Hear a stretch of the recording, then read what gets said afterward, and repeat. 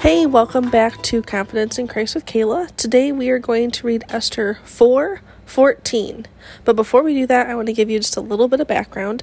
Esther is a really short book compared to a lot of others, and it is basically the best kind of combination of love story and evil bad guy, plot twists. I mean, it's got it all. This would be a great movie to be made with lots of drama, and it would capture you the moment you sat down to watch it. So think of that, but with lots of detail in written form. So take some time and read through Esther.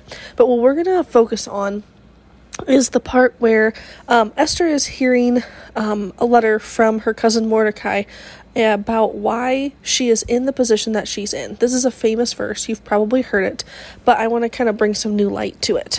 So it says, "For if you remain silent at this time, relief and deliverance for the Jews will arise from another place.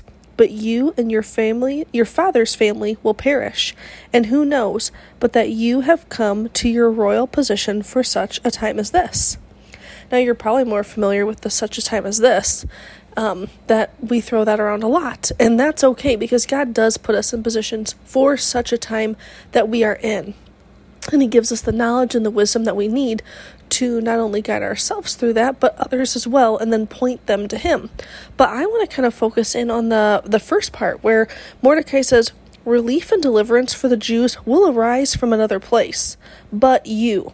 So he's saying that he's not doubting God's ability to save them from mortal peril. Like, the Jews they've been sentenced to death.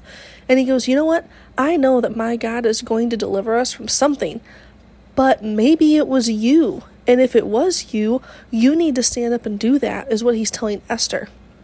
So I love the confidence that Mordecai has in God, in Yahweh, that I'm talking to you, Esther, but I'm not doubting my God. So I want you to believe that God has positioned you in this time for a reason. So today, I hope that you can kind of pull that same confidence that Mordecai had and use that in your own life. Know that no matter what, God is going to deliver you from whatever you are facing and whatever trials and maybe setbacks that you feel today. So claim that confidence and live in it.